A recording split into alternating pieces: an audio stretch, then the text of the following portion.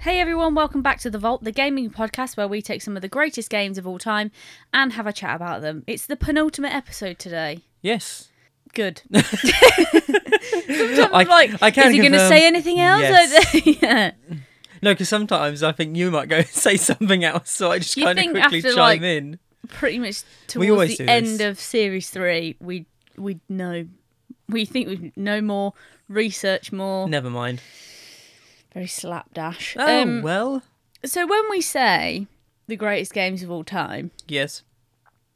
This is, in my opinion, the greatest game of all time. Is it? Mm-hmm. You say this one is the best? The best. Oh, cool. I never knew really which one was your favourite. You obviously didn't listen to Power Keys episode 1 then, did you? Well, yeah, I did, but that was a very long time ago. Well, maybe you need to revisit. Well, I'm sorry. Look, okay, you like a lot of... Well, we haven't even said what we're talking about yet. Well, if they look at the show title, they'll probably know. No, but we have to mention it. Go on then. Tomb Raider. Which one? Uno. Which year? I think it's 96.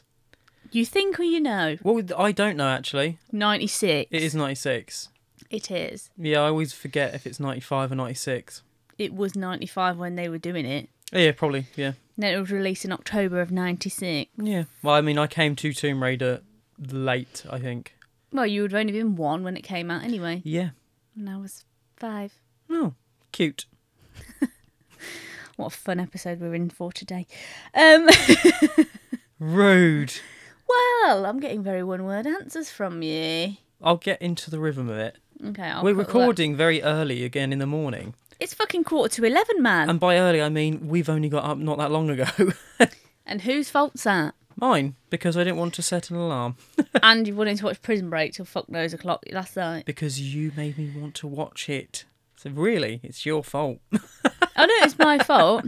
I knew you'd get into it, but I didn't realise you'd like it this much. I mean, I'm like that with any series, though. Like, I'll usually once it's something I'm slightly interested in, I've got to see it through. I mean, I have no issue with watching it. I've watched that first series probably no exaggeration, about 21 times. Really? That many times. Damn! I didn't realise how old it was. Yeah. Yeah, that's pretty cool. But I'll look at Wenty all day, every day. I'm not bothered. Wenty Miller. Oh, what an absolute spice. Anyway, back to the task at hand. You said he was an attractive man as well. I didn't say he was an attractive man. I said he just, he's, yeah. Don't lie. You said he was an attractive man. I said, do you think he's an attractive man last night? And you said he's, yes. no, and I said, no, he's not exactly bad looking. Ah. Oh, what a backhanding I mean, I love him anyway. That's fine then. Oh, God. Domestic in progress. Anyway. I'm so angry. You're so mad right now. Oh, my God. So, the birth of Lara Croft was in a place called Derby. It was. By a man called Toby Gard. Mm-hmm.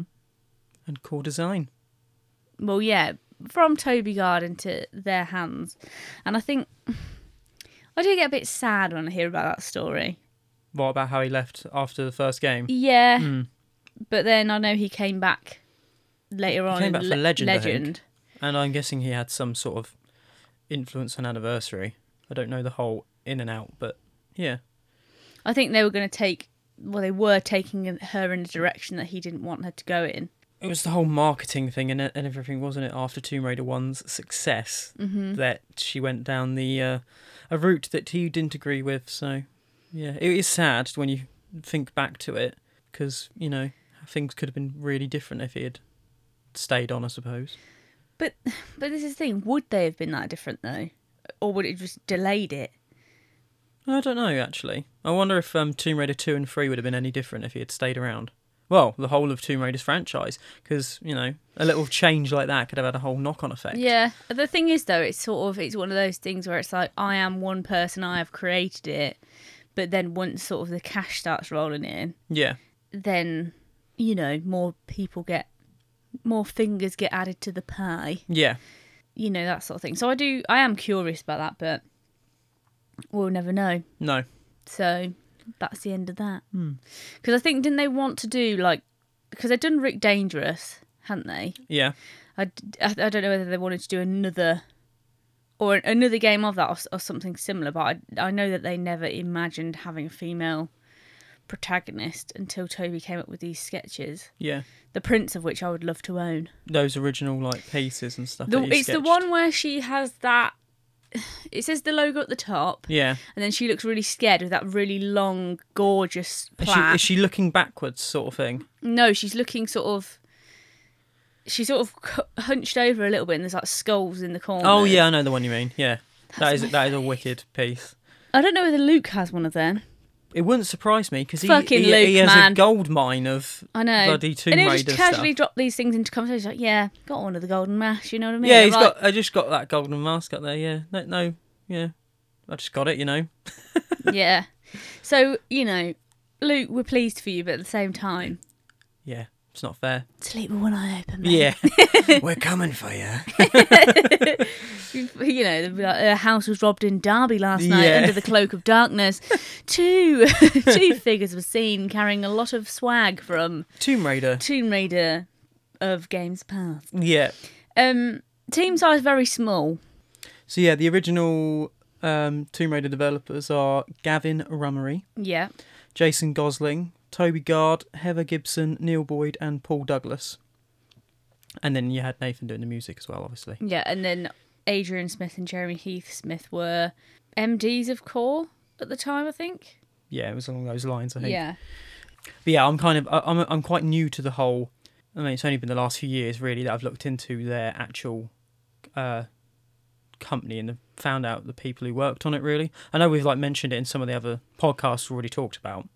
I think since me and you have been together, we've become more involved in the community world a lot more. And going to events and all of that, all of that sort of thing. Yeah. I knew since a kid, I would just read the booklet over and over again, so I knew there weren't really that many people involved. Yeah. But I obviously had never heard them speak freely about these experiences or how they did it. I find it absolutely insane that you had the size of these levels and the design of these levels, and there was 2, maybe 3 people working on them. On the levels, yeah. Well, I think there has to be a lot of the combination, I suppose, of a few people who came up with Tomb Raider's engine, so that Lara could work in this blocky environment and whatnot. And then the level designers would just pick up this software, and that's what the level editor is now, where you just go through and make levels. Obviously that's easier said than done, but I love seeing all of their sketches of the levels. I don't know if you've ever seen I think I've seen a couple. They draw out little things just to try and get ideas in their heads and stuff. And I think there's just a few of those drawings that are still about, which is cool. It's really cool that still to this day people are creating stuff in that editor. Yeah.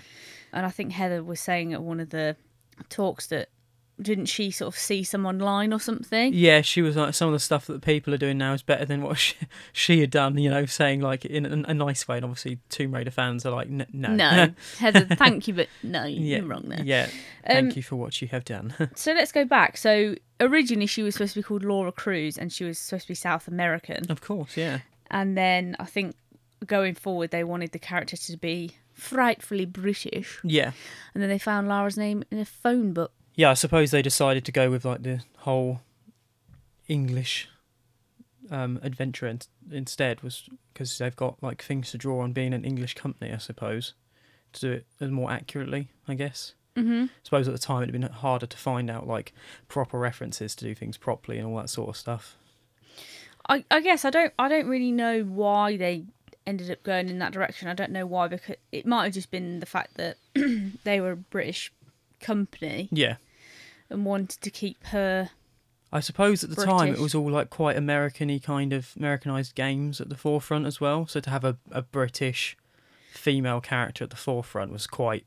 I mean, having a female character in that anyway, yeah. At that time that wasn't just a damsel in distress or, because there's the thing, I think there's so much controversy over her as a character because of the way that she was marketed going forward, that everyone sees, there's a lot of people who see Lara as this very negative thing, person sort of thing, and I still don't, in the classic sense anyway, see her as that. No, neither.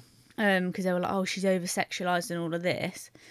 But I was like, I would always get really defensive. I'm like, well, she's in a really hot country. She's not going to wear like really long trousers and, you know, this or this or this. And I was just, leave her alone. Yeah, I think... you know... I never saw her anything other than strength. Yeah. Especially in that era. It's not over-glorified, the whole, you know, her sexual kind of portrayal isn't really portrayed until like the 4th game, where they change her in-game model to look more like how they've got her in the promotional material, which I've noticed. Whereas in Tomb Raider 1, 2 and 3, she's like, when you get into the game, it's not like, oh, she's on all these like suggestive poses like they put her in some of the, you know, artwork and stuff, which, you know, is what it is, I suppose. I understand for the time it's like, yeah, it wasn't great. I mean, but for me now, I'm not. I've never been thought bothered she was like really pretty, and I was like, I just idolise her. Yeah. And obviously she's unobtainable anyway, so it's one of them. But it's not like, because I was going to say, you know, if you're like, there's a man called Vince on this Lethal and Loaded oh God, yeah. documentary. And then I think if you're borderline Vince of how you view Lara, you've got a problem. Where you're like obsessive. I mean, I don't know. No, but I know he's a real person, but I'm just like, mate, she ain't real. Yeah. You know, stop being a fucking weirdo. Yeah, it's a bit strange, isn't it? It is a bit strange. I mean, but yeah, then I would get sort of defensive and be like, well, you don't know her. Yeah. And it's to me, I feel like some people who make certain comments about Lara and how she looks and how she is, I'm like, well, you've not played the game. Because to me, marketed Lara and in-game Lara are two very different people. Yeah, like as it goes on, she gets a little bit more flirty and... Yeah, she's got a bit of sass and that all about of her. that, but I've never seen that as a negative thing. Yeah. For me personally, I can only speak for me. I've also got to say, obviously, it's obviously aimed at people like me. The fact that she's like this, you know, over-sexualised lady to try and bring in this male audience sort of thing. Obviously, at the time, I was really young, so it wasn't aimed at me specifically in that time. But then it's one of them. But for me, Tomb Raider, that's not what I think about. I don't think about like the, you know, oh, her boobs are really big. I just think about all like the adventures you have and how cool Lara is. And I think that's the thing. You know, I think they probably, marketing-wise, probably thought, well, we're going to be bringing in a lot of male gamers to a, you know, female-led game, doing so allegedly all of these, air quotes, manly things. Yeah. Yawn. Exactly. But there's so many people, and there's a lot of, you know, there's a lot of women who love her. There's a lot of men who love her. There's a lot of, you know, non-binary people who love her, trans people who love her. Like there's such a positive love for her within that community. Yeah. And what she stands for and what she represents. And I know, she goes around like killing people and all of these things. Yeah. But you could still look past that. I think this is the thing for me, and I know what a lot of people have said, and I understand it. Like when you look at it from like where she breaks into Area 51 in Tomb Raider 3 and everything, it's like, yeah, she's going around killing people and everything. But I'm like, yeah, but this is just like, it's just a bit of an old-fashioned romp. It's just an adventure game. It's not meant to be thought of like, oh, well, morally, Lara's doing this and she's killing. It's not meant to be like that. It's just a bit of escapism, a little bit of fun, going on a big adventure. And I don't think... No, I think it annoys me when people really look into all these things. And it's like, at the time, like, the other games that are around it, and it's like Spyro and Crash, and it's just one of those things where it's like, it's not real. No. It is just a game. But that's the thing. It's like when you look at so many of the games that came before it that were doing way worse things than Tomb Raider ever did. I feel like for that time, and obviously you had the Spice Girls around that time as well, it was just another thing to add to like girl power and all of that. And as a young kid seeing that, I was like, oh my God, she's so fucking cool. Yeah. Obviously I didn't say fuck because I was very young, but... It was a positive thing for me. So it's like I was always one of the boys, sort of. I guess in a way, there's parts of me that's I am still a bit of a tomboy anyway. But it's one of them where it's like I would run around the playground then pretending to be Lara rather than nondescript army man. Yeah. that sort of thing. So I was like trying to be the Lara of the group. So it's like I always felt like I could join in the rough and tumble side of it because I had her to almost play, if that makes sense. Yeah. So I know it's not the same thing because Lara's affected people in many ways and helped Lara in many ways, but it's just like I felt like I had someone to sort of look up to in that sense because you know when you're younger I was terrified of the games. There's part of me that still is. Yeah, I know we're focusing on one for now, but we'll get all this shit out of the way first. We've kind of gone back round to Tomb talk at the beginning of this part. I know, again, but, sorry.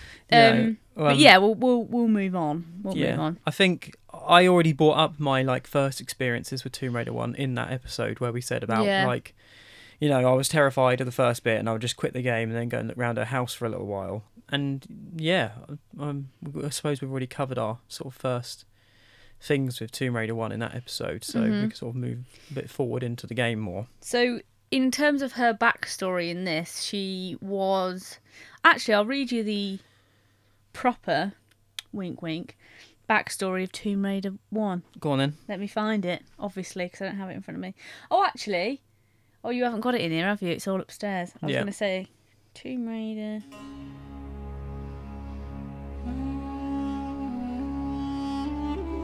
Hopefully I can find it. I'll know it as soon as I see it, which one it is.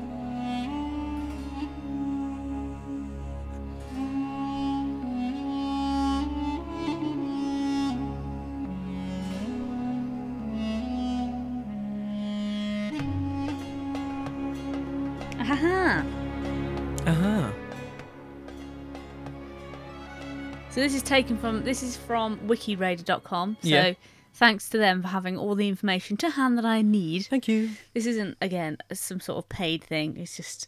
Well, you know when you're looking for something really specific in something that you love, there's always a dedicated wiki, and I'm like, yes, this is exactly what I want. Yeah. My pronunciation may not be the best here, so please do forgive me.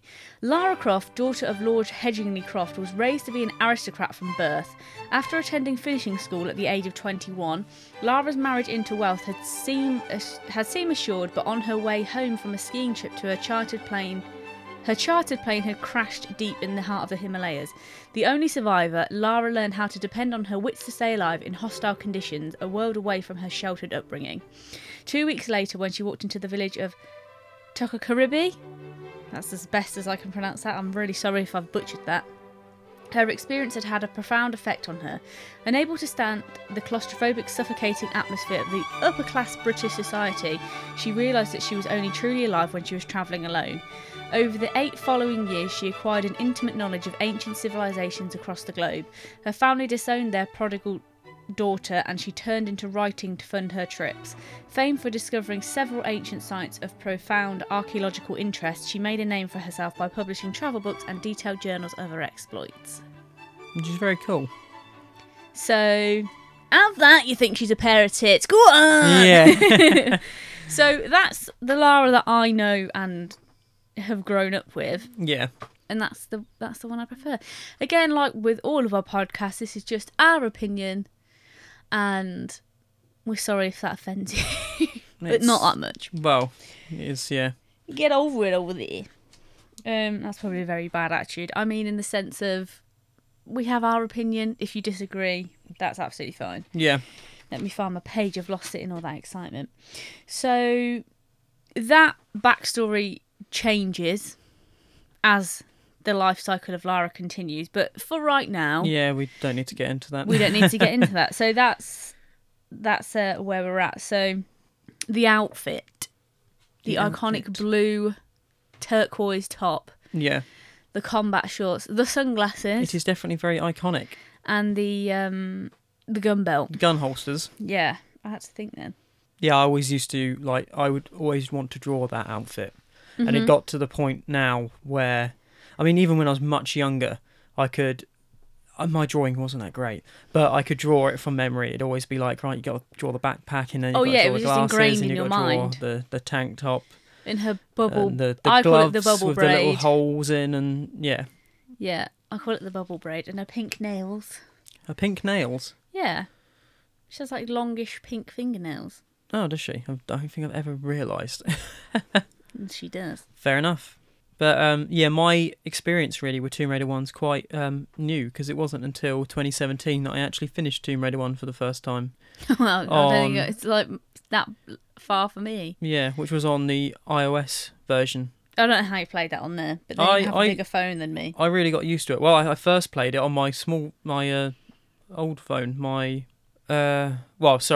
first played it when I had a 5S, which was much smaller, and then mine, wasn't it? Then I actually finished it on my when I got the bigger phone, which was one of my main reasons for getting a bigger phone, was so I could play Tomb Raider on it, because they got 1 and 2 on there. Mm-hmm. And then they gave us that horrible prank, didn't they, for April Fools? That someone did, that Tomb Raider 3 was coming out on iOS. Was buzzing, and it looked so real.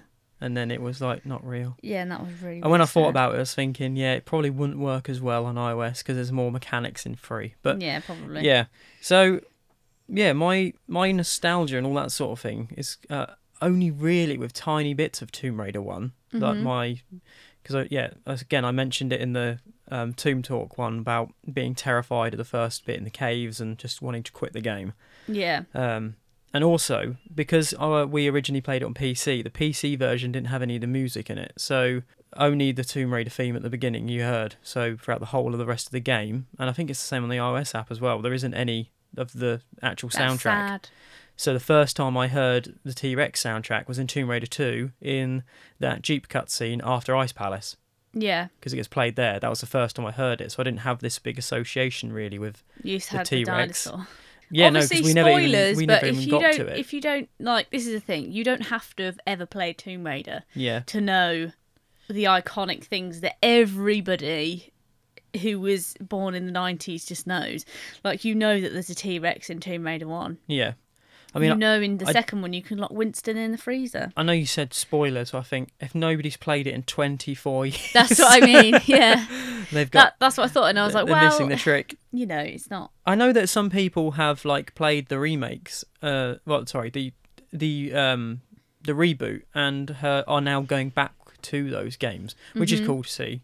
That is cool to see. Because I've seen some people, when they've commented on some of the things I've posted, and they'll say, oh yeah, I've only ever played the newer games, but it'd be good to go back to the old ones. So that's cool that people still want to go back to it. So the cover synopsis of the game is: adventurer Lara Croft has been hired to recover pieces of an ancient artifact known as the Scion. With her fearless acrobatic style, she runs, jumps, swims, and climbs her way towards the truth of its origins and powers, leaving only a trail of empty tombs and gun cartridges in her wake. What a gal. Yeah. On this trail are the most breathtaking 3D worlds yet seen, where exploration, puzzle, and platform elements blend in a seamless real-time environment. It's also in third-person perspective, just so you know. Yes. If you don't already. Yeah. I remember putting in that game, and then just hearing the that melody, and I was like, oh, God, I like this. Yeah. It always kind of scared me a little bit, the Tomb Raider 1. Main menu, because it's so dark. So big. Yeah, and she's kind of just lurking in the darkness, and then there's this weirdly sort of almost sad, gentle music that comes on, and I'm like, I don't really know what to make of this. Yeah, and then obviously everything would collapse and you'd go into demo mode. Yeah, which is where I lived most of the time when I was younger. It's like, oh wow, look at all these nice places other people have got to and I haven't. Yeah, I remember just putting that on, and then you have that first cutscene when it goes to, you have the explosion in New Mexico, isn't it? Yeah, and then you don't realise, but Natla is sort of in her little chamber. Yeah, so it's during the nuclear tests, I think, in the 50s that she gets released, and some big nuclear explosion basically unlocks her from the depths of the New Mexico desert. And then we go to Calcutta. Yep. And I've only just realised, actually, reminding myself that she funds her trips through writing. Larson throws on the table an adventure magazine with her on the front with Bigfoot. Yeah. So I've only just thought that must be her. Probably an article she's written about stamping out Bigfoot. With some really good word art on, which I just love for the nostalgia of that. Yeah. What's it got to take for a man to get that kind of attention from you? It's hard to say exactly. So good! Oh my God! It is so good. I love to... I talked about it in one of the other ones, but I love to think about all these sorts of alternate things as to why Lara's in Calcutta. Yeah. And I like to imagine that she's actually looking for the Enfada Stone at the beginning of Tomb Raider 1. Oh, okay. Because she's in India. Yes. And then she hasn't actually quite found, where to go yet. And then obviously Larson turns up and it sends her on a different adventure instead. And then she picks up the trail years later when RX Tech finally get involved. I have said Larson's line wrong, just to clarify. I'm sorry about that. I just got too excited. Why? What did you say? What's he got to take? What's a man got to do? What's a man got to do to get kind of attention from you? Yeah. But then it's where she looks up when he's talking with the sunglasses on. She's like, "Who are you?" Yeah, fuck off. Fuck off, hen. Yeah, and I think that's like, this is the thing. The FMVs of this game like blew me away because I hadn't really experienced anything like that before. No. And obviously their mouths don't move, but who gives a shit? They don't, do they? Yeah, No. I forgot about that. Oh no. I don't. No, I don't think they do. They just, just smirk and the whatnot. The first time I think they move in FMV is the third one, because when she's on the boat with Turner, not Tony, Willard. Yeah, I don't think she actually has any speaking parts in her FMVs in Tomb Raider 2. I think they're all action sequences. Yeah. So that's, yeah. But yeah, I think you're right. It's not until she gets on the boat with Willard that she speaks to him, and yeah. Yeah, because I remember when Natla's like later on in the game, "Well, kill her," and she just points and just and does like a smirk at her. Yeah. And I think you only sort of get like facial animation or like gasps or you get expressions rather than speech. Than actual sort of speech. Yeah. But I didn't notice that, to be honest. I think they did it in a really good way where I never noticed it until like last year. No, that's the thing. I think I and still to this day, like I watched them and I'm still a bit blown away by the quality then. Because I don't mean to put like any other thing down or anything like that, but you know, like when you look at Resident Evil, and their cutscene at the beginning, it's live action. Yeah, I mean it's hilarious. It's fucking hilarious. Now a meme.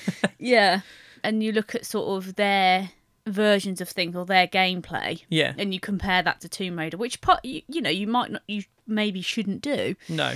But for me, when something comes out at a relatively similar time, I always think, wow, like look at the environments that they've been able to create at core. Yeah. And how vast and big these rooms were. And you had to sort of keep, it wasn't just a thing of, okay, I have to just keep pushing forward. If you find a key in one room, you know that keyhole is going to be right at the start of the level. Yeah. And you've got to keep backtracking and all of that. But you pull a lever and it'll open a door on the other side of the planet. Oh God, well, we will get to puzzles, trust me. But I think when I first watched that FMV and she's like looks up at Larson, and I was sort of sat there, and I know I'd read the history, but obviously when you're reading that as a 7-year-old, you're like, what the fuck's an aristocrat? What's this? What's that? What's a Henchingly? Or if that's what Henchingly? Hello there. And then when they changed it to Richard when I was older, again, I know we're flip-flopping, but I was like, no. His name's Henchingly Croft, darling. But yeah, so when I saw her, I was sort of intrigued, and I was like, who is she? What's Lara about? And I wanted to find out more. And it just really intrigued me from the get-go. Yeah, I say it did intrigue me because I loved watching the cutscenes. But you know, this was a time before the internet and whatnot, so you couldn't just go and look for a cutscene compilation on YouTube. But I did like to watch the cutscenes, and then I would be like, "I'm done now. Don't want to play anymore. I know I've got control. Scary wolves, scary bears, spirit bears." So yeah, when like Natla starts talking, because obviously the incomparable Shelley Blonde. Indeed.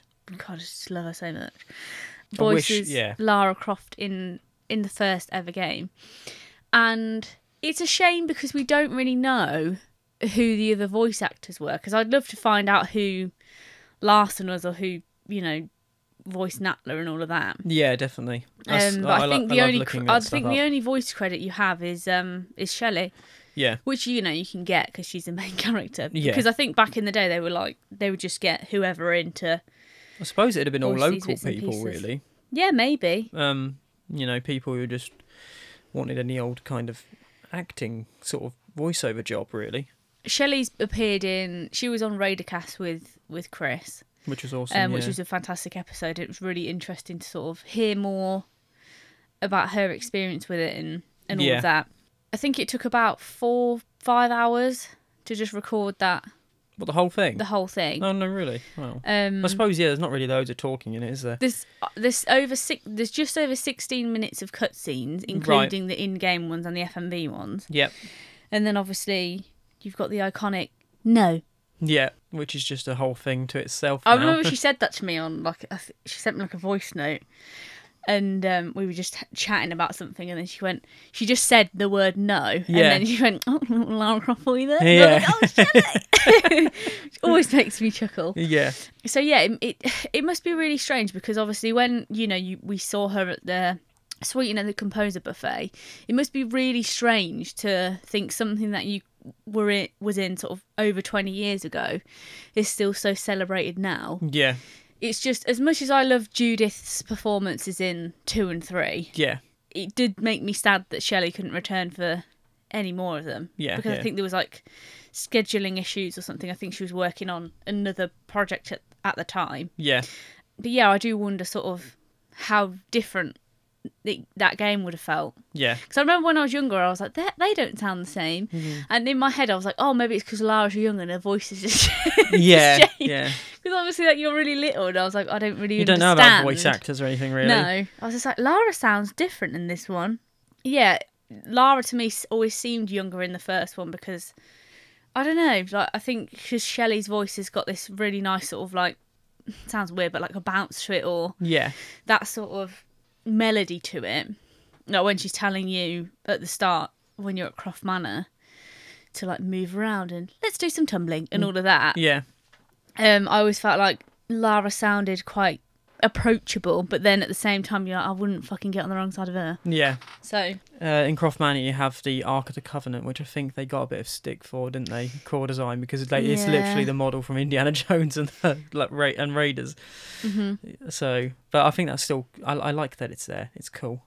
Yeah, you have these little nods, so it's almost like Lara's been there with the big time archaeologists the whole time. I can't remember who did the artwork, but it was a really cool piece when someone's drawn Indiana Jones in the middle and then he's pushing away Lara and Nathan Drake and he's like, kids, play nice, or something like that. I can't remember who'd made that, but they're that was like always the trilogy of pop culture archaeologists, I suppose. It's weird because obviously I know we're talking about Tomb Raider, but I know Nathan Drake is, but I never sort of see him as that. What do you mean?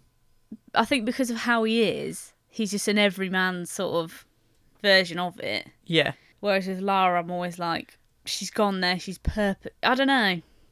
Yeah. I mean, they're very, very different. I know a lot of people would say that, the recent games are more similar in comparison to Uncharted and that. Well, there's a whole argument about that. They've been inspiring each other for ages, but, I still love the Uncharted series. But, yeah, we'll get to that eventually. Yeah, exactly. So I think just as a character, that was the thing. I think at first, obviously, I think it was more Lara, actually, than the thought of the game that put me into it. Yeah. I think it was the interest with her, and I was like, who is she? What's she about? Mm-hmm. Then sort of, because she was the main reason why I got into video games and all of that. Yeah. Because I remember obviously like playing it at school and stuff like that, and she was everywhere. Yeah. And I just loved her. Mm. And I think it was something that I felt like appealed to me. And I was like, oh well, I obviously when you're a kid you think you can be anything that you want to be. Obviously I've tried doing certain things that she does and I realised I can't do them. Or I almost drown if I try to do them. Oh dear. Oh, the kayak trip of 2018. Won't go into that or do that ever again. So I think then I was like, well, I run around and I want, pretend to shoot things and all of that. Yeah. That I could be her sort of thing. And yeah, it's just gone on from there. It's been this journey ever since, really. Yeah. So yeah, I came really late to Tomb Raider 1, so kind of everything in it was already spoiled for me just from being part of, I'd always looked into Tomb Raider, but I'd never really got my hands on Tomb Raider 1's. I'd always seen different like cutscenes from different parts just growing up and never known what game they belonged to. Mm-hmm. I remember seeing bits from like Chronicles and stuff, and I was like, where are these parts in these games? Because I didn't know they existed. No. I mean, one of my first major memories with Tomb Raider 1 was actually with Unfinished Business, and I remember putting in... My dad picked me up from school, and obviously he worked later than when school finished, so I'd go back with him to the old yard, their offices, and he would usually just put me on like a little computer, and he'd be like, right, there you go, there's Tomb Raider, and I would just switch the discs round, and it'd be either Tomb Raider 1, the bit with the caves, where I'd literally start the game up, be terrified, turn it off, and put the other disc in. Mm-hmm. And on Unfinished Business, it would be that a bit where, I mean, I know now, I didn't at the time, but the beginning level is the city of Kamoon again, but it's all flooded. Right. And you're in front of this like jade cat statue, and the floor... Which we have seen in the flesh now. Yeah, indeed. And it ain't that big. Yes. Because in the game, like, it's as big as Lara, isn't it? Well, it's a lot. Yeah, I think it's huge. So I was thinking, when we went to the British Museum, I was like, it's going to be bloody huge. And then I was like, it's tiny. Yeah. But it was still very cool to see. Yeah, no, it's cool. Like, cool little thing. But yeah, I remember being terrified of that as well, because the floor would collapse in and then there'd be crocodiles swimming around in the water, and I'd be like, I don't want to go down there because I'm going to get eaten. I think there'd be one time where I'd get really brave and just drop into the water and then instantly be like, I don't know what to do, and then just come out the game and then just panic again. Yeah. So it's weird because it was for years I didn't know where that part was, and I thought it was in Tomb Raider 1 and it was in Unfinished Business. Mm-hmm. I couldn't figure out, how did I get to this part if it's right at the beginning of a game, but it's not the same as the bit in the caves, and I was really... Just confused. Yeah, it didn't make any sense to me. No. So it wasn't until, again, because of the iOS versions, you have Unfinished Business on there as well, and Tomb Raider 2 Gold is, which I'd never played until I could get on that, so that was cool. So I think, when you have that first cutscene and she's going to, where is she, Peru, with her companion, who I always thought went back in the day was her dad. Well, that's amazing, that is. For God's sake. I don't know why, because I'd read him in the booklet, I was like, that must be Lord Heshingley. Dressed in Peruvian robes. Yeah. So unfortunately, the wolves descend and then...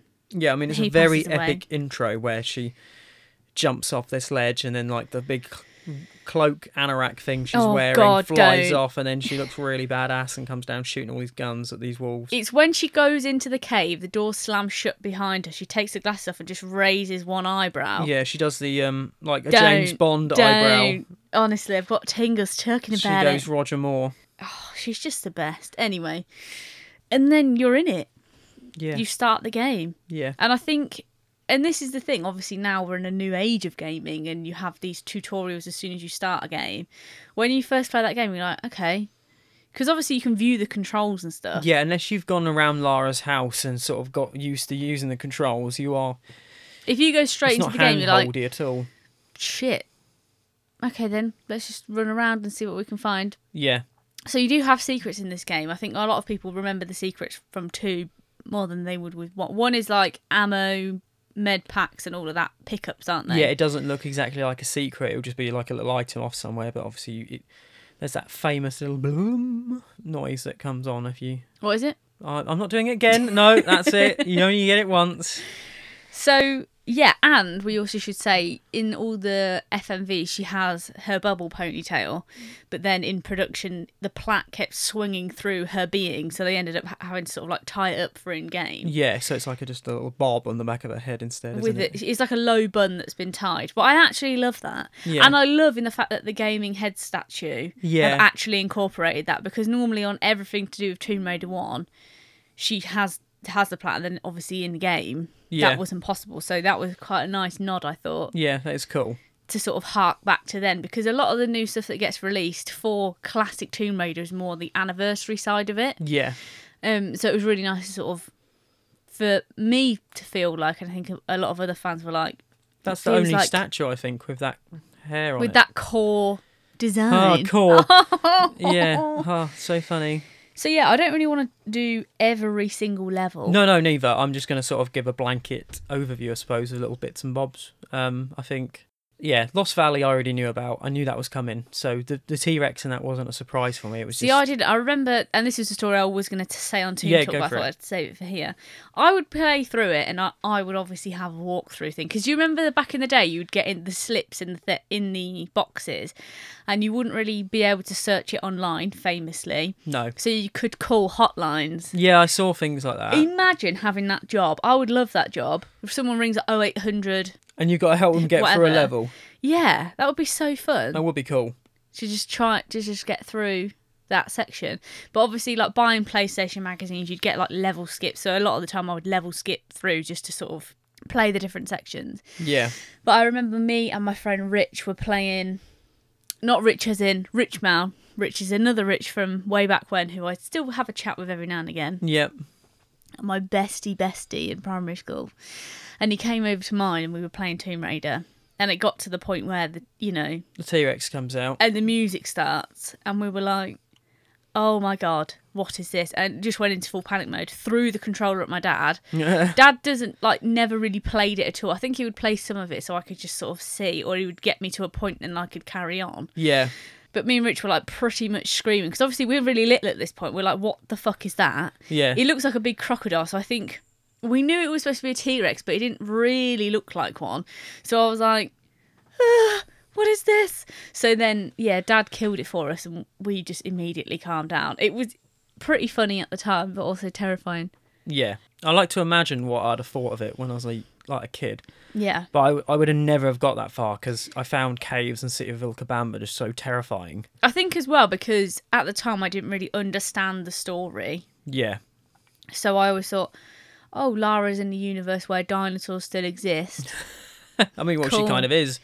Yeah, but explain a little bit about why. Tell us why. Why the dinosaurs exist? Yeah. I mean, my takeaway from it is that they are there because of the Scion. Mm-hmm. And because the Scion has the ability to create some form of life in the weird Atlantean creatures and all this sort of thing. I feel like, the Tomb of Qualopec isn't far away from Lost Valley, so... My favourite level. What, Tomb of Qualopec? Well, it's my favourite level and design and all of that. Yeah, I think that's such a cool contrast to go from these, obviously Lost Valley's lush and green, and the caves are all this snowy, it's so cold, big. grey area. It's massive. So, when you get into that main sort of arena, I would say. It is pretty much an arena. And I think as well, because the way that it's sort of lit, it sort of loads as you move in a way. So, in that one, it's... The draw distance is really, it's not very far away. So you just get this, because they couldn't do skyboxes or anything, you have this just dark, mist, essentially. So you never really know what's in front of you, which is always a bit scarier as well. And then, I think when you first played that, and I at the time, because obviously we were sort of kind of playing it pretty much when it was still new, or it hadn't long really... It had been out for a while, but I don't think loads of people... Because that's the thing, the internet wasn't really a thing that was accessible to us, so it wasn't something that we could just Google about Tomb Raider and find out more information. So it was like, okay, the screen's wobbling, the music's playing, and then it comes at you, and you're like, what the fuck is this? So many deaths occurred where Lara's been thrown from a T-Rex's mouth or whatever. Yeah. But it's definitely one of the biggest moments, I think, in Tomb Raider history. I think it's one of the most famous parts, isn't it? Yeah, and again, even if you haven't never played Tomb Raider, you know about the T-Rex. Yeah. So you go from that lush green environment with palm trees and stuff, and I think even now, because obviously, understandably so, it's aged. But people say it hasn't aged well. I think it's aged well. Yeah. In terms of that it's still very playable. Yeah. I think to have something that's so free movement, and I still think it's quite a fluid game. When you're... And when she pulls off each move, it's very, once you've got the hang of the controls, it's very... Yeah, it does feel very fluid. It doesn't very... I know that people say, oh, yeah, the tank controls is why I can't get into it.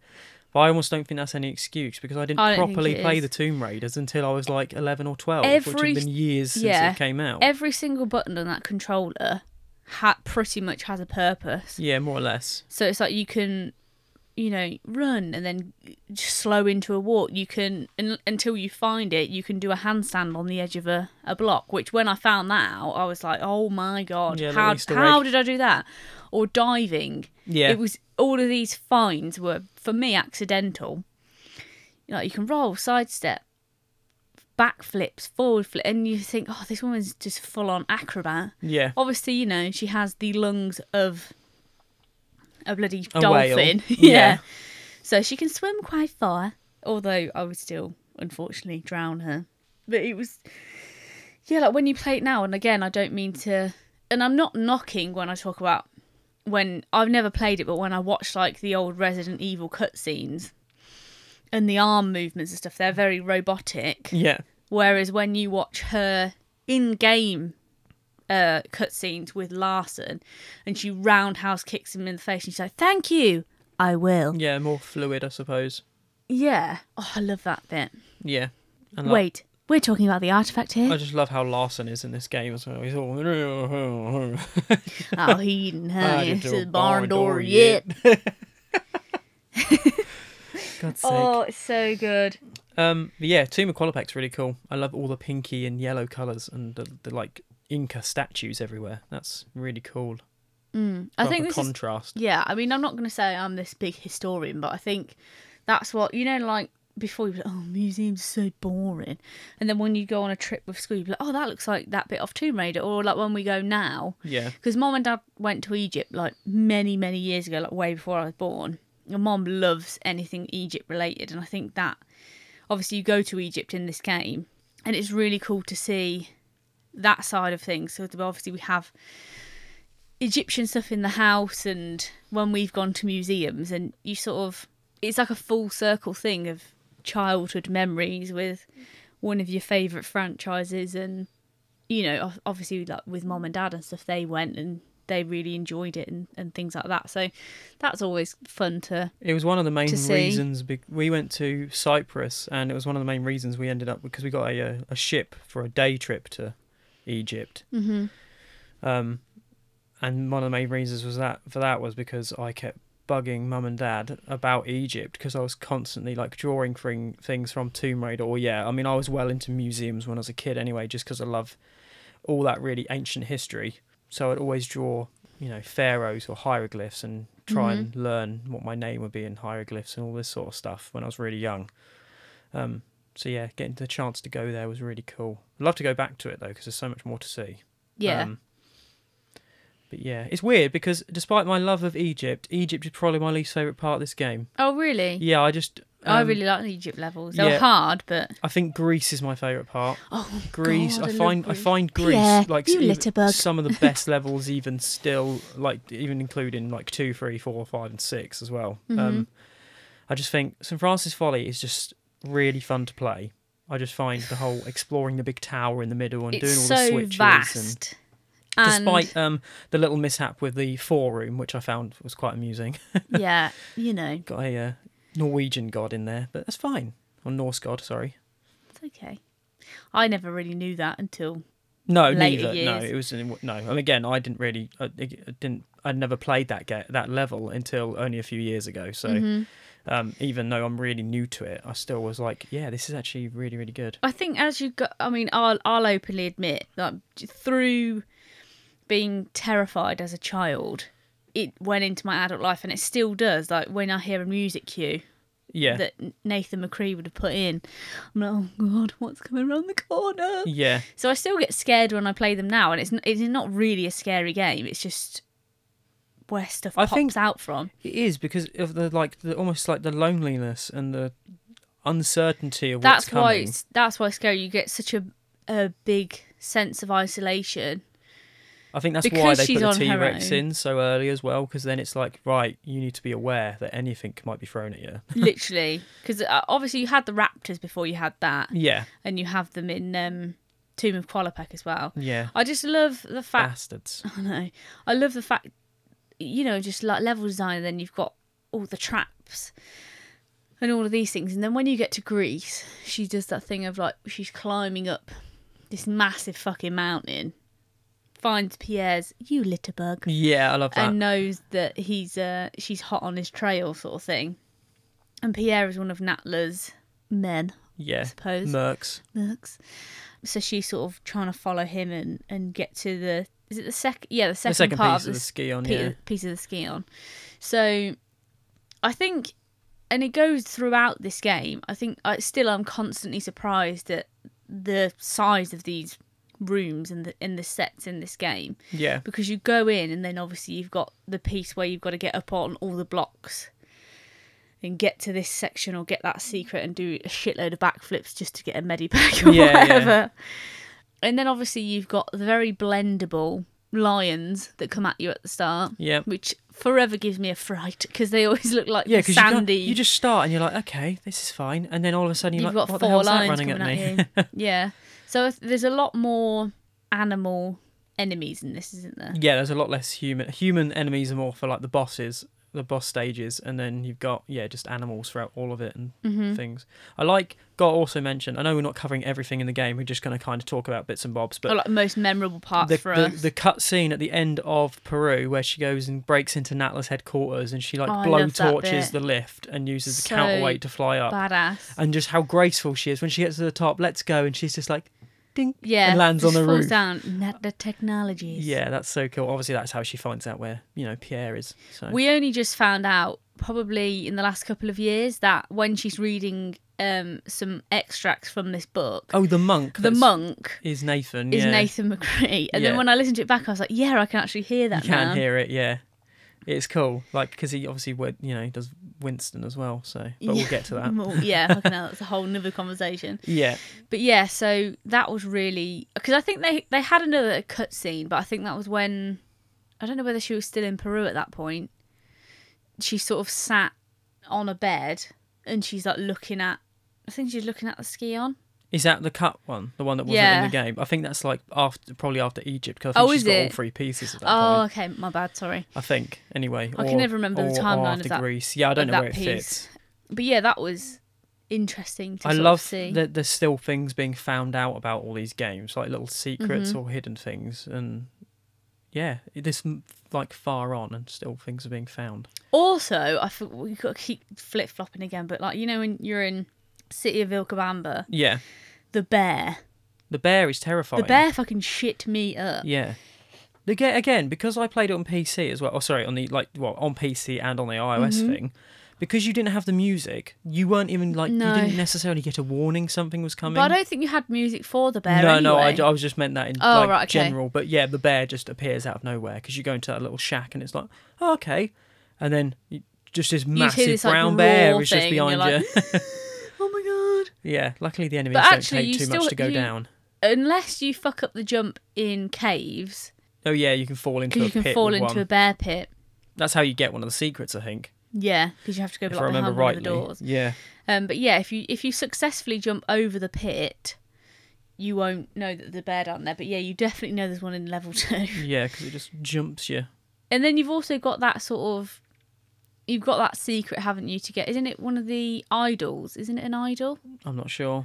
You've got to go through... It's like an up, and it's got the invisible bridge. I think that's in Tomb Raider 2. Oh, is it? Yeah. With the Yetis. No, because there is one in City of Vilcabamba. I swear there is. Oh, is there? I'm going to have a look now. There's a wall that looks like it hasn't got anything on it. They've textured it so it looks like a normal wall. When you walk up to it, you realise it's actually a corridor, and then it runs round to a secret. But you wouldn't know it's there unless you really looked in each corner. I swear there's like a invisible bridge in City of Vilcabamba. Oh, going on TombRaiders.net, Stella's walkthroughs. Yeah. Oh no, actually, forgive me, you are right. It's got breakable tiles. Oh right, okay. There's a similar vein of there's just that one strip. So yeah, that was my bad. Sorry. Yeah. I think sometimes because I've only completed this one not really that long ago, so I think sometimes certain rooms they sort of blend in. Yeah. But obviously the older ones, because I always got stuck at the later levels, all of those I completed yonks ago. I just never really played it again. Yeah. But I think, the Greece levels, they were just so massive. Yeah, they really step their game up when you get to Greece. That middle, like you said, that sort of, it's like a tower, isn't it? And then that switch puzzle. Yeah. That I had to walk through. Like have a walkthrough go because I was like, I'm never going to get this. Yeah. And then you move from St Francis Folly to... Colosseum's not that great. I've never been that much of a fan of that level. Well, famously, it's not actually in a circle, is it? It's a square. Well, they couldn't, I guess. No. But, we've got to mention as well the fact that Pierre's a right knob in these levels. Oh, Pierre's the biggest knob. He's just invincible when you can't kill him, and he just turns up, and you just got to put so much amount of lead into him until he runs around a corner, and then when you lose sight of him, he takes quite a lot off you. Yeah. And also, for some reason, the lions don't go for him, so they all just gang up on you as they do. I know. Yeah, you've been sprayed in tasty lion treats. Yeah. I think the most iconic bit from the Greece levels, though, is obviously in Palace Midas when you find Midas's hand and you jump on it and she turns to gold. Turns to gold. Gold. I love that bit. I think that's such a cool little animation. And I'd never seen that before until I watched Lethal Unloaded, because I got that in there. That was the first time I'd seen it. And then they introduced Phil Chapman, I think. Something like that, yeah. Yeah, oh yeah, because it's about all the deaths they had to animate for her. Yeah. Yeah. Yeah, I loved that death because it's like you wouldn't. It's the way that she rocked really back and forward. Think that would happen. No, you're so used to climbing on every ledge so far. You could just be like, oh yeah, this is fine, and then what the fuck's happening? Yeah, I think that's the thing, and I definitely miss that about old games, is how challenging Tomb Raider was. Because nothing was really in front of you. You could walk around with a key. Or even that lead bar, if you pick up a lead bar and you don't really think about it, it's like you would never think that you've got to put it on Midas's hand to make it turn to gold. Yeah, I think I would have really struggled if I was playing that when I was a lot younger. I mean, I bet people really did. Yeah, so well done to everybody who got through it then. Got through it without a walkthrough. Yeah. But yeah, it's a challenging game. Mm. And the level after that's one of your favourite levels, isn't it? The Cistern. I fucking hate this level. Which level. I've come to actually love a lot more. Because of now that I can complete it, I can get where you're coming from. Because if you do the level in the wrong order, it really is annoying. But if you do it in the right order, it's quite satisfying. It's misery. So, yeah. Can't stand it. Yeah. To be honest, as a rule of thumb, I don't really like water levels. And this is one just big, sewery, underground water part. Yeah. That can be a little bit frustrating. Removed a lot of that from my memory. It's just... And obviously Pierre's still in there as well. Yeah, he just keeps popping up, and a load of gorillas pop up, and crocodiles and rats and all sorts of stuff. Yeah, the rats with like bright red eyes. Yeah. Scary. And, I can't think... You don't kill Pierre in that one, do you? No, in the next one, because I think, again, another really iconic bit from Greece is when you approach the tomb of Tehokan, and you got the two... the centaur statues, and then one comes to life, and you're like, what the fuck is that? I don't find them that hard to kill in this. It's in Anniversary that it's a whole other ball game trying to kill them. They're not too bad as long as they don't like gang up on you like in the Egypt levels, which we'll get to. But yeah, you kill Pierre in that bit because he makes that whole little speech about the prize giving or something like that, and then you just gun him down a lot. And bye Pierre. Yeah. Au revoir. I like that also. The Tomb of Tehokan is probably the most tomby tomb in Tomb Raider. Say that again. Tomb in Tomb Raider. Because it's Here lies Tehokan. It's like a little mausoleum that's all like nice. It's got like little plants in it. It's all nicely coloured, and then you've just got his tomb at the back with a nice little story about him on. And I was like, oh, that's really cool. Look over us kindly, Tehokan. Gloom. Oh, I love that speech. That's cool. That's a cool little cutscene. Because like the way that Shelley says it, it's like, this is the thing. I always think because there's not really that much given to you, especially in the in-game cutscenes, the way that Shelley and like the other voice actors do it, it's when she's like stumbling over her words, you can't read the inscription on there because it's so pixelated. Yeah. But Shelley will be like, here lies Tehokan, one of the just rulers of Atlantis. Yeah, it's like she's struggling to decipher it, which is cool. And I really, really like that sort of thing because it's just more immersion, I think. Yeah, because you probably wouldn't be able to just read it straight away. No, and I think that's the thing because obviously, we know Lara is how Lara is, but I think that humanises her a little bit more because it's like even though she knows so much, there's still things that she might struggle with a little bit or whatever. And I think that coming through just such a subtle way in how Shelley's portrayed her just sort of reminds you that she can do all of these, but she's still just Lara. Yeah, definitely. Maybe I'm just reading too much into that, I don't know. No. I also like that St. Francis Folly, or at least the location where it's based, is a real place in Greece, which I didn't realise, which is, I think, Meteora, which is in like northern Greece, where there's all these monasteries on top of all these massive rocks that you can like go and look at, and I'd love to go there. There is like a really cool video series on YouTube, and I know Shelley narrates the first one. It's the History of Tomb Raider. Yeah, History and Geography, isn't it? Yeah. History and Geography of Tomb Raider, and they dive more into sort of that, and then you see the actual locations of those. Yeah. But that was cool to find out. Yeah, because I like the idea of that each level you go through in Greece is more like older and older, and it's like each new empire that's been there at the time has built their new building on top of it. So it's like, obviously the Tomb of Tehokan is the oldest part, and as you move up through like the Cistern, Palace Midas, the Colosseum up to St. Francis Folly, it gets like newer. Mm-hmm. Which I just love all that. Like when you really get into like the fake history, which I guess is the lore essentially of Tomb Raider. Yeah. I love all that stuff where you just go a bit too much into it, more than it needs to. But I just love doing stuff like that. I think it's really cool. And then she puts the ski-on pieces together, I think, and then it tells her to go to Egypt and tells her to go to that opening on her bike. Oh yeah. Which is pretty cool. But yeah, I'm not that much of a fan of the Egypt levels. I don't know why. I feel like they're all quite samey. They all look really similar. I think I always thought Khamun was the real place for one. Yeah. Not going to lie. It might be. It might just not be that known. I think for me, like, my main takeaways, obviously you have your new enemies coming through.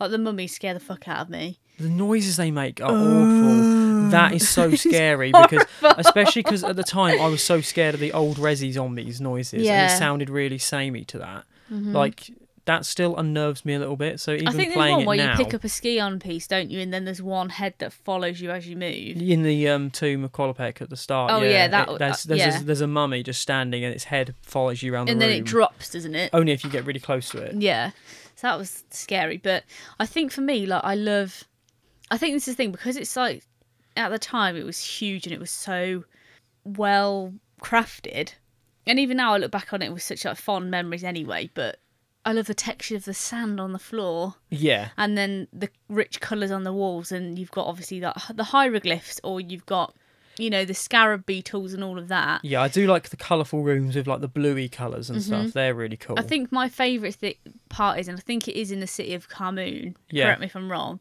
you've got that little pool, shitload of sand, and then you've just got that sort of like one lone sort of palm tree, or the garden. Where's that? Is that in City of Khamun? Where you've got the Sphinx and you've got the obelisk, where you have to put in the scarab and the ankh and all that sort of thing, and you've got that little pool, and then off to the side there's like a mini oasis with a palm tree and some overgrown trees. I love that's cool, that section. Yeah, because it almost looks like a mirage. Like it looks like this sort of doesn't belong. Yeah, it almost makes me think, is it actually real? Yeah. Because you've got that mini sort of oasis there. Yeah, because you're in like this dark desert tomb. I always love all these tombs are so well lit as well. Yeah, that's always sealed funny. Off for thousands and thousands of years. Yeah, they would be pitch black, yeah. Well, that torch is still on. That's good. Yeah, well, it's funny. Like when you get to like Last Revelation, they sort of address that a little bit, don't they? Because there's torches about, but still, they wouldn't be as well lit as they are, I suppose. But no, but that you know, it's best just not to think about it. Yeah, it's best to just be like, this is what it is. It's all natural light somehow. Because there is that sort of little lush garden, isn't there? And then you go into it, and then I think there's like traps or something. Yeah. But yeah, that's one of my favourite sections. And then obviously as you go on, you see the full Sphinx. Yeah.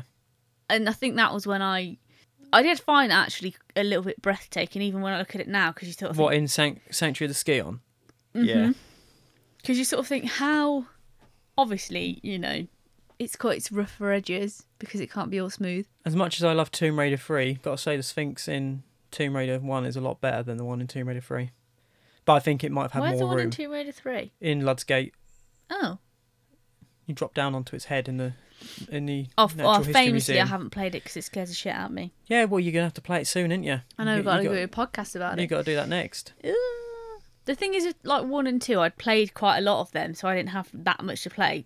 3 and 4, I've never played them. Yeah, good luck. I know. I'm looking forward to it. But yeah, so like when I saw that, and then you have I think is it Longing for Home that plays? Again, I didn't have any of the soundtracks. Oh yeah, of course you didn't. I'll know as soon as I play it. It's that one.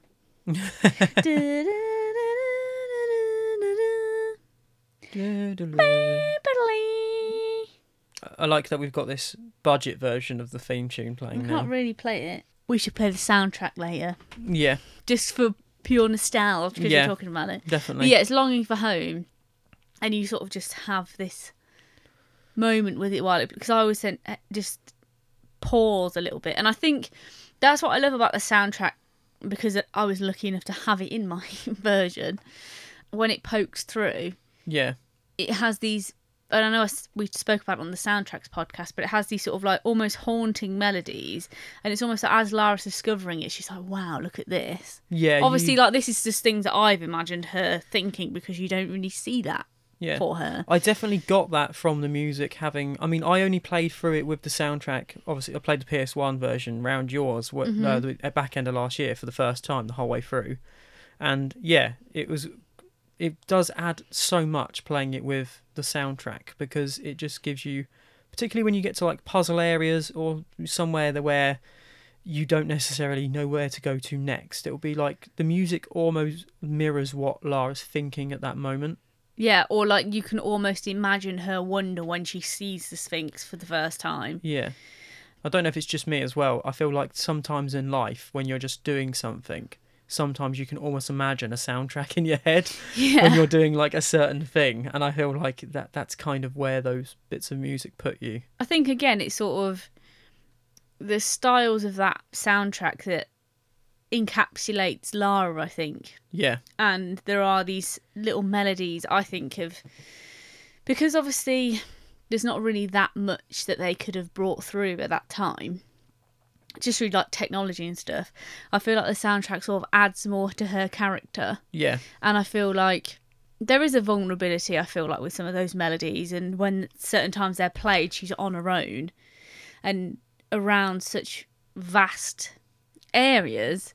And I feel like not been found before. And I saw there's almost that sense of discovery. Yeah. And I feel like when certain things are played, I don't know whether this is just coincidence or whether it was designed to be in that level. Yeah. But the sort of styles of melodies that have a similar chord progression to something that you might find in, an Egyptian scale or something like that. I could be talking out my ass, I don't know, but that's just sort of the impression I would get. There's a very sort of Arabian sounding part in the main theme. Mm-hmm. There's that like little bit before it breaks back into the harp melody again. Yeah, and that always sounds very Egyptian to me. But I think that's those sort of keys that it uses. Yeah, and I think obviously the title "Longing for Home." Yeah, we didn't know that it was called that until many, many years later. But then when I think of the start of that music, where she is, how far she's come to sort of... I want to go home now. ...obtain what she has, it's sort of like, well,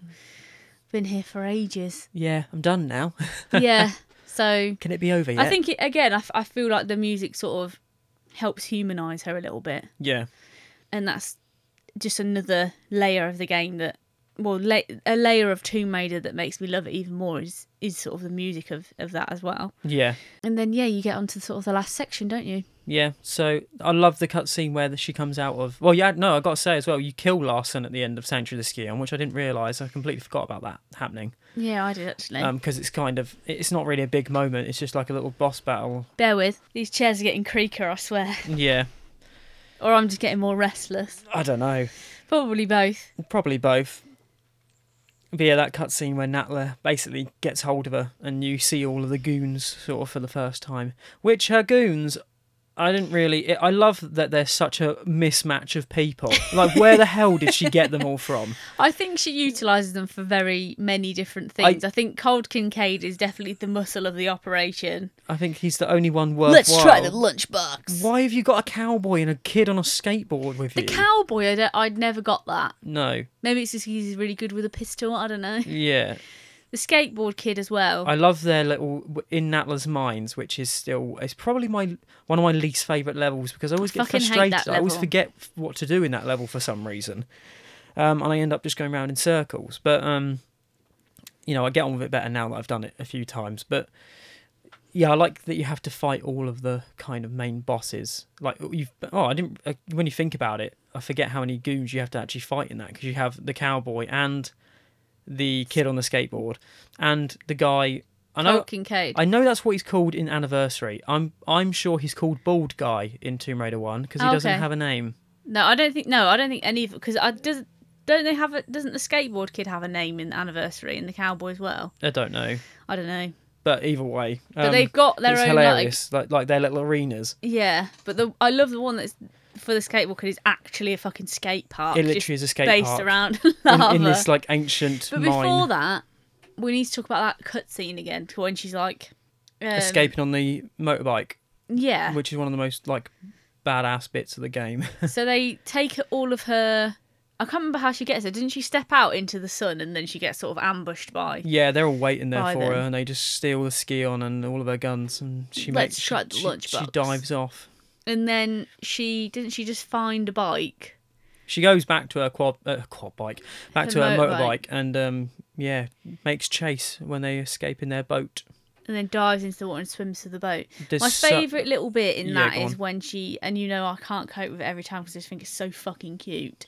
She gets into the boat and then flops onto the bed. She's just exhausted. In the cabin. And the way she just flops on and she's asleep. And I'm like, oh. Yeah.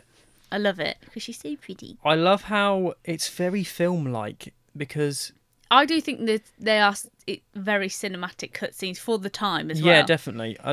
The way that it's framed, because... She starts speeding up, like she revs up the bike, and she goes down this bit. And then she somehow, like, pretty much goes around these rocks and... Yeah, and she flies on this, like, thing to jump into the water. And then as the way the camera pans, Lara goes into, like, a dive pose.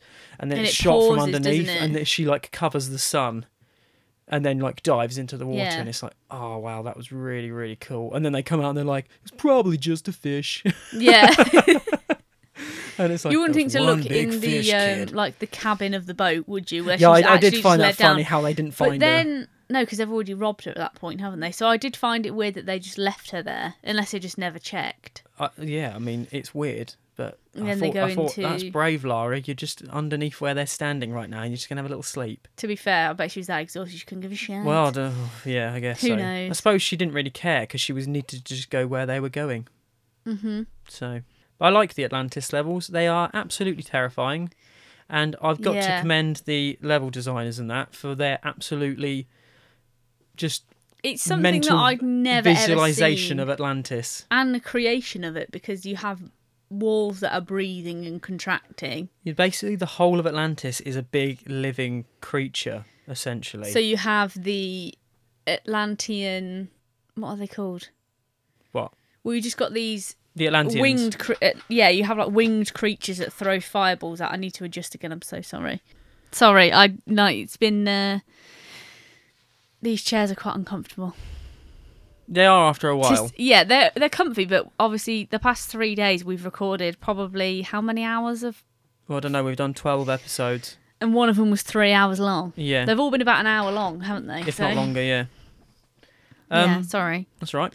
So you have to deal with the Atlanteans, and it's just so freaky. So Natla's Mines isn't too bad. And once you've finished off all of Natla's goons, and you head into the pyramid of Atlantis, and inside this pyramid, it's just like a big living You've got sort creature. of like the embryos at the start, haven't you? And they all there's start like eggs everywhere. Yeah.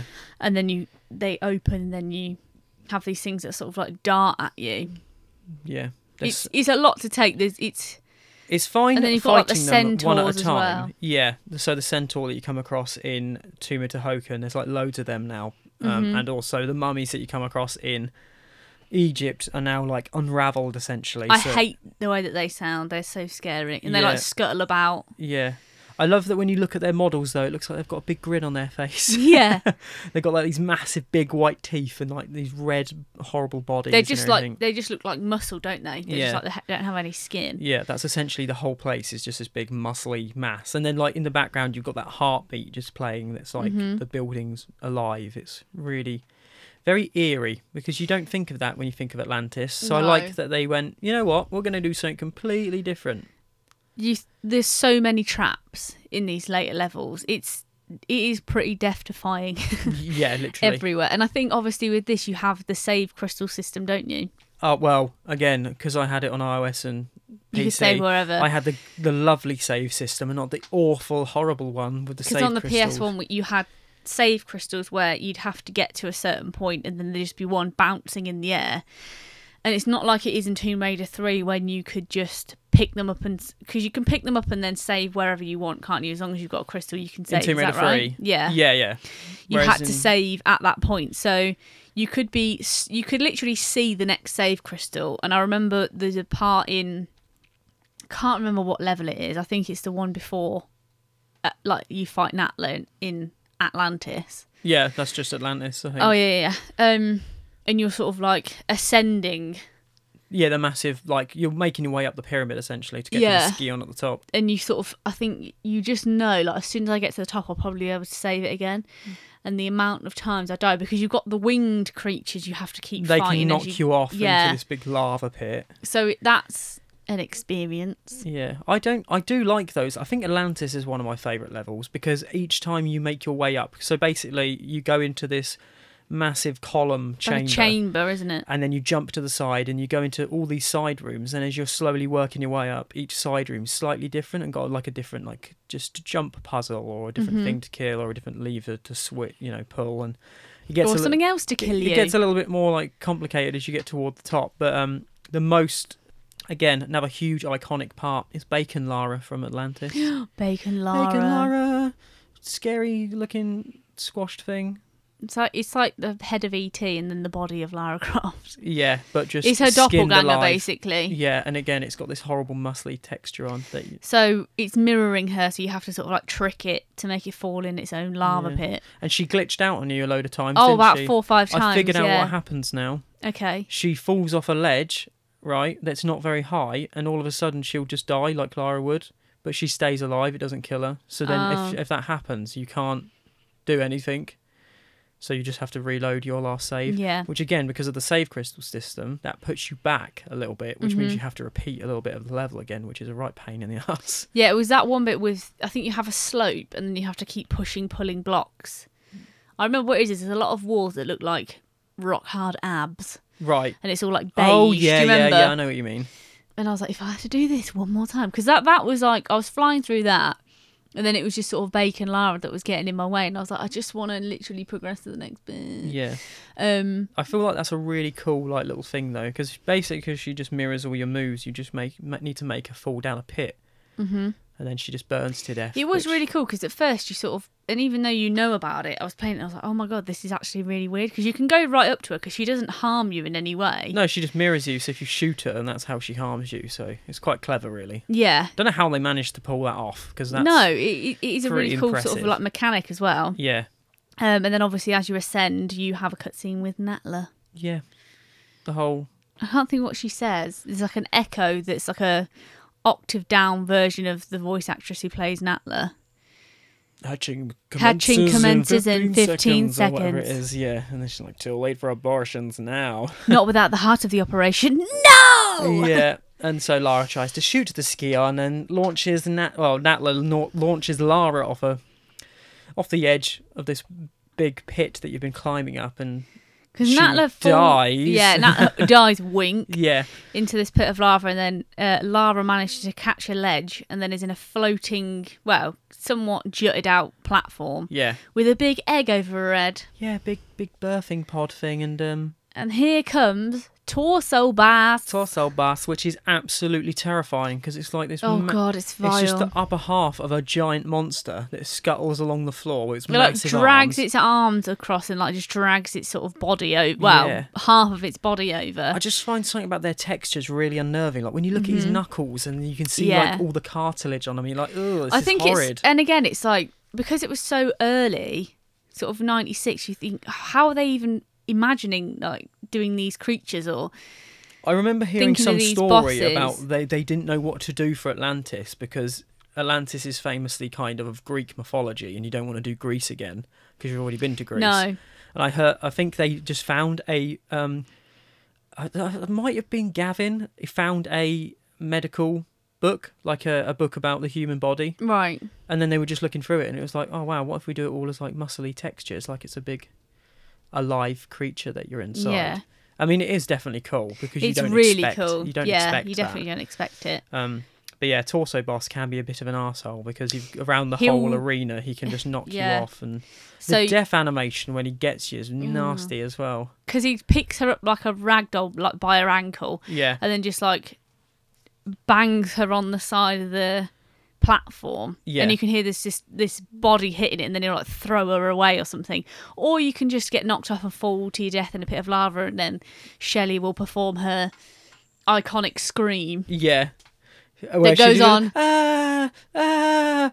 Because it's so high up, the sound repeats. How she did that for for that recording, because the screams are from the soul, aren't they? Well, I like that scream is carried across in all of the classics. Like up till 5, I know for a fact. Oh, is it? Yeah, it's the same. It sounds like exactly the same scream. Like if you play through them. Because I know when they did Judith, they were able to use Shelley's sound bites from... Because that's what I could never understand when I was a kid. I was like, well, she sounds the same when she says certain things, or... No.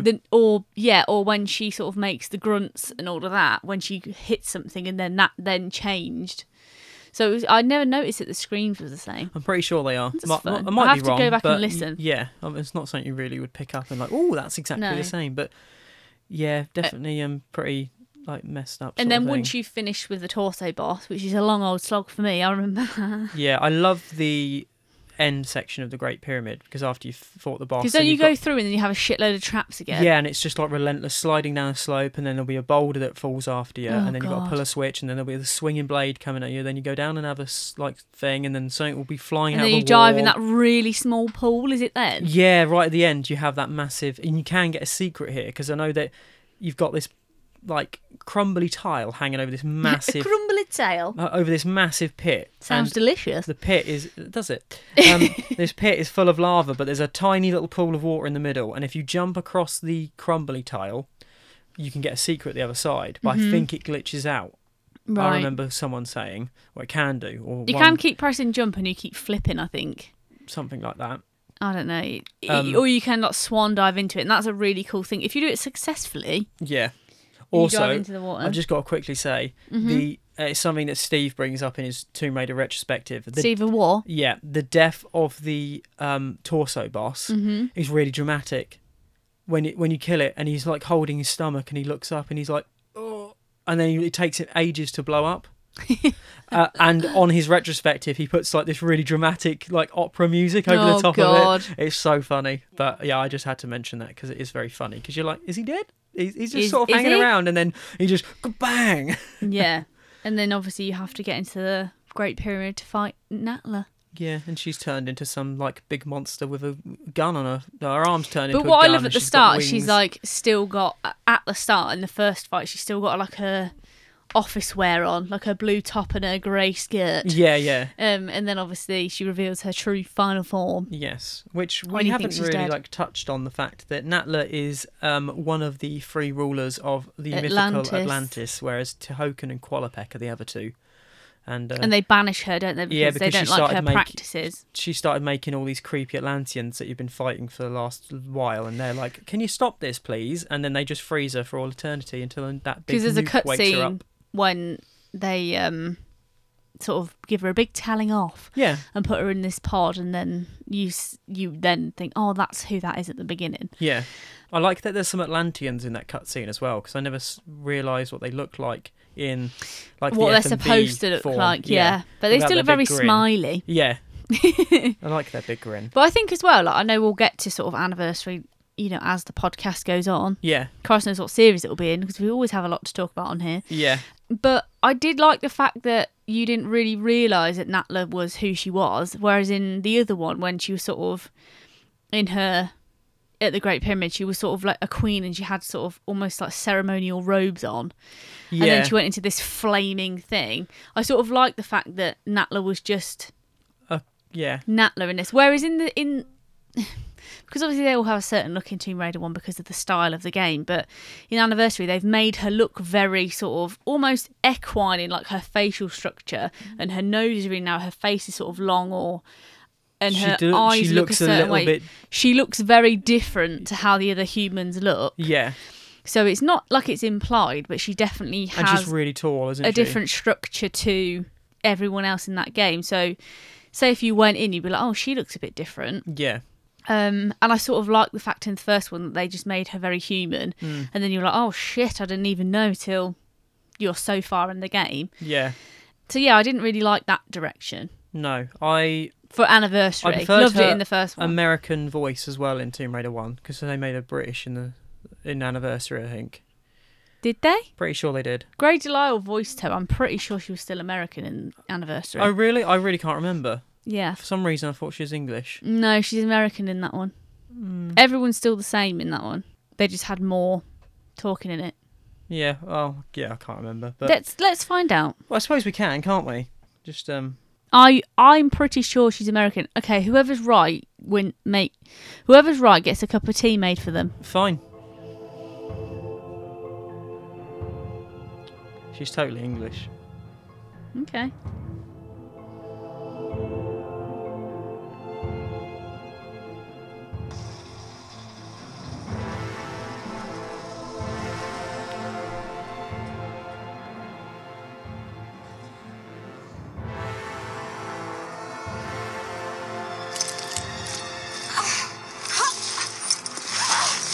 This is it when Lara's getting ambushed. It was you. You were the Queen of Atlantis. Once. And the Scion holds its history. It holds far more than that. All the knowledge of the ancients. Okay, yeah, no, yeah. Definitely. Cup of tea, please, that's fine, that's fine. I think that I like her more, like, she sounds more American in the original. Like, in this one, she's got, I think Grey's tone her has, accent's a lot more subtle in Anniversary. Because I feel like she's got a bit of a deeper tone as Natla in this. Yeah. It's like more like this. Yeah. Like the way that she finishes That's really tricked me, because I honestly always thought she was English. Yeah, I get what you mean. Well, yeah, I'll admit I'm wrong. Fine. Cup of tea for me then, hen. That's fine. That's fine. You know what I'm like though? I'm like a dog with a bone when I know that I'm right. If I'm wrong, I'll hold my hands up. But I'm like, no, I'm right here. Yeah, no, I'm glad you proved that, because I always thought that she was English. I don't know whether we can leave that in. I don't know either. I suppose it's a. We probably can. I feel like we could, because it's a game, isn't it? It's only a tiny little clip of something. Yeah. We'll find out if we get sent a cease and desist. We'll have to edit it out. Oh, well. But yeah, and then you have the final fight, and then you have the pyramid collapsing around you. Blowing up, and Lara, the whole island explodes, doesn't Yeah, it? and it's all shaking. So when you're trying to perform these like death-defying jumps, and obviously you're trying to stay out of the way of any falling debris, it's a lot to try and do. Because I died, I think, a couple of times just trying to get out. Yeah, there's not many places to stop.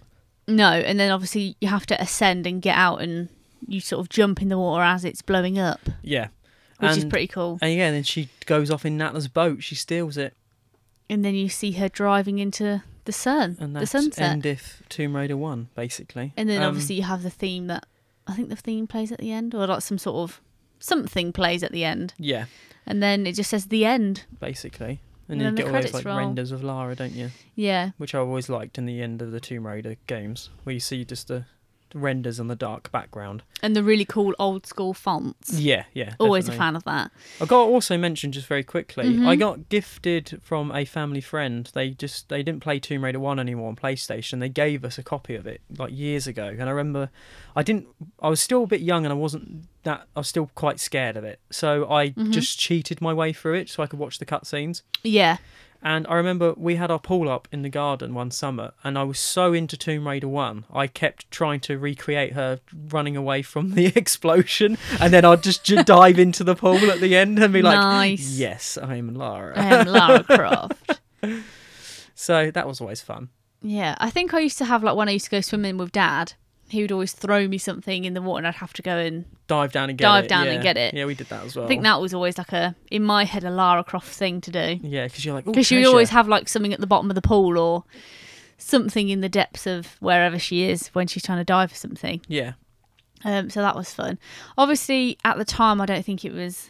I'd never known about it, but I think the first Tomb Raider model was Rona Mitra and Natalie Cook. Yeah. I feel like Natalie was the first one, wasn't she? And then I think Rona was technically the second one. So I'm not that much up to speed with the models and stuff. That sort of went over my head a bit. Yeah, I was all the way in with that sort of thing. Yeah. So I was like, oh my God, Lara is actually real. Like, I never really understood the concept at first. No. But we can kind of talk about those, I suppose, because they all sort of had one kind of for each game, didn't they? Yeah, pretty much. That's what it seemed to be. I don't think they had one for the second one, unless Rona sort of was towards the second one more so. I'm pretty sure Natalie was the first ever one. Right. I remember Katie Price was at.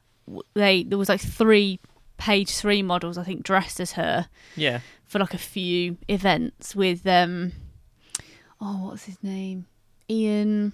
Is it Ian? Ian Livingstone. Ian Livingstone. Is he a Sir now? Sir Ian? No, I don't know. I want to say he is. No, he is a CBE though. Ian is. Yeah. I didn't realise that he co-founded Games Workshop. Yes, it's a shame because he was supposed to be at the panel, wasn't he? At Manchester. And I think he wasn't very well. Something like that, yeah. Which was sad because that would have been a really interesting chat, I think. Yeah, definitely. But yeah, I know there was like a photo with the three of them and I think with him at some sort of event. Yeah. Or at like an E3 or something. Something like that. I'm going to have a look actually because I'm pretty au fait with the models, but... Because I know Nell McAndrew was Tomb Raider 3's model. Right. But I don't know whether there was... I don't think there was one for 2. This is what I love, like, because there's such a good community, like, anything that you need to know quickly... Yeah, you can can find it straight away. Just one, Vanessa de Moy, I think that's how you say it. I think she was one of the first ones as well. Ellen Roche, don't know who that is. Yeah, then it goes to like, Rona Mitra, Nell McAndrew, Lara Weller, which is my favourite model. Yeah. Because I was like, oh my god, it's actually Lara because her name's Lara. Lucy Clarkson, Gilles de Jong, Karima Adibibe. She's going out with Professor Green now. Oh, really? Mm-hmm. Oh, cool. But I think her name online, I don't know whether this is her, she's changed her name, but it's Karima McAdams. Yeah. And Alison Carroll. Alison Carroll. I don't know why I just felt the need to sort of say all of that right now. It's fine. About the models. I was like, I need to see what Want to know, yeah. Yeah, so Tomb Raider 1, the best game for me ever. You see, as much as I like Tomb Raider, and this is nowhere a smite on this game. I know. It's my least favourite of the trilogy because my nostalgia and like history is more with 2 and 3 than 1. So it has to have like... I kind of rank them almost separately to 4, 5 and 6 because they feel so different. To me, anyway. I think the mood feels different as well. Yeah. And that's not in a negative way. I just think there's a change. There was like a split. I think because 4. obviously you had the in-game models looking the same pretty much for 1, 2 and 3. Yeah. And then in 4 she looked very different. Same with 5. And then obviously 6 was a complete revamp for PS2. Yeah. I think there's a natural break in that. Yeah. So I think that's a fair comment. But yeah, I just love it. So that was gone on for a lot longer than I thought it was going to be. Yeah, well, here we are. But new series, longer episodes, so... Yeah. Not that I don't think we intended that, but... No, we just like to ramble about stuff. Jeez. Are you right there? That ain't corona, honey, don't worry. Jesus. I think I just breathed in and I was like, shit, something just caught my throat, honestly. Caught my throat. Woo! Anyway, I think we'll leave that there. I think we need to, yeah. We'll put that back in the tomb. I had no idea what you just said then. I had to really recalculate that. I thought you said put it back in the tune. Put in the tune? In Newcastle? Yeah. In the Toon Lake? Yeah. No. Put it back in the tomb, not the vault. No, so I'm very grateful to Core and Toby. Yeah. For this game, because it's changed my life. Exactly, yeah. In more ways than one. It's, mental, really. Mm-hmm. Oh, did you want me to share some of these tweets I've had from a million years ago? Go for it. Basically, I asked on Twitter, probably about 18 months ago, because we wanted to do these Tomb Raider podcasts for ages, and I think a lot of people might have been expecting that because we're so Tomb Raider heavy. But I never got round to doing it because our original first ever episode of The Vault was 2.5 hours long. We were supposed to talk about the first ever Tomb Raider and ended up talking about every single thing we thought about any of them. Yeah. So this never got mentioned. So I'll read a few out for you. So I asked, what are some of your favourite Tomb Raider moments? So I'll read a couple out now. So we have from an entire Amazon. She said, Palace Midas. When I walked on his hand, I knew the history about Midas, but I did it anyway, just testing it. Yeah. It was awesome. Yeah, that's one of those like curious things where you just see what happens and you get something for it. Yeah. At Cecilia, as in my lovely Kathleen. Yep. She said, oh yes, Natla's Mines and the final levels, Atlantis and the Great Pyramid, they always stuck with me, most because they absolutely terrified me. I'd say out of all of the bad guys to fight, the Atlantean centaurs were so freaky to me. Yeah. Which I have to agree with you there, my darling. Very much so. Well, We've got one from Sir Darrell Baxter. Have we now? So we better read that out. The man himself, the man, the myth. The music, first of all. Lara turning gold at the Palace Midas, fighting against a skateboarder at Natla's Mines, which is still the most random boss fight I didn't expect to have. Yeah, it's amazing. So I'd have to agree with that wholeheartedly. Annie Croft says, definitely the extraordinary soundtrack and the T-Rex. Yep. Stella Loon. Stella, the matriarch of all things Tomb Raider. The absolute gem. Oh, she's a darling. Love the first appearance of the T-Rex and the doppelganger. The Midas statue. Ride on the lift cable. Obviously, yeah. I had to think, and I was like, the lift cable, and then I was like, oh, obviously when she gets into the office. With a blowtorch. And of course, every scene with Natla. Yeah. One Mr. Chris from at Illucifer, the creator of Raidercast. So, you know, we've got him to thank for many episodes of that, because obviously, again, I know we've spoken about that before, but it is amazing. Really good, yeah. Collapsing Tomb of Qualopec. Oh, yeah, running away from all the falling parts. Yeah, that's pretty mental. When she covers her head, so cute. Oh, yeah. Being able to evade the T-Rex and not kill it, that's very brave, Chris. Yeah. That's very brave I suppose, to do. You've got those little caves on the side, haven't you? Yeah. The trap-filled Great Pyramid, the cistern and all its labyrinthic glory, getting lost in Palace Midas, aqueducts and archways. Yeah. So, yeah, there's a lot of great moments there. That is awesome. Mrs. Xenomorph 123, Greece and Egypt, simple lol. Yep. And then he sent me a follow-up tweet saying, Tomb of Qualopec when you pick up the first ski-on piece. St. Francis Folly, that speaks for itself. Plus, I like killing Lara with the giant hammer, and then the Sanctuary of the ski-on. Just overall beautifully designed Egypt level. Yeah. So yeah, great tweet. So thank you for all of those. I'm really sorry it's taken me about 3 years to read them out, but I'm still grateful for them. We got there eventually. Yeah. So if I haven't read out any of your tweets, send us a tweet if you've played Tomb Raider, if you really enjoyed or didn't enjoy the first ever 1996 edition. And we'd like to know your favourite moments as well. Yeah, definitely. So thanks ever so much for listening as always. Yes, thank you very much. And we will catch you in our final episode. And we're going to be talking about... That was my really good drum roll. That was amazing, that was. I know. Go on then. Go on then. What? You reveal it. Oh, I don't know what it is. Oh my God, it's a no. mystery Oh my to God, me. it's such a mystery. Well, it's going to be Tomb Raider 2. Tomb Raider 2. Which is a absolute masterpiece for me.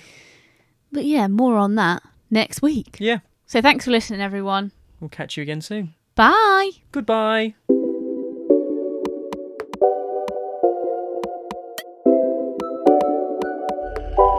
Thank you.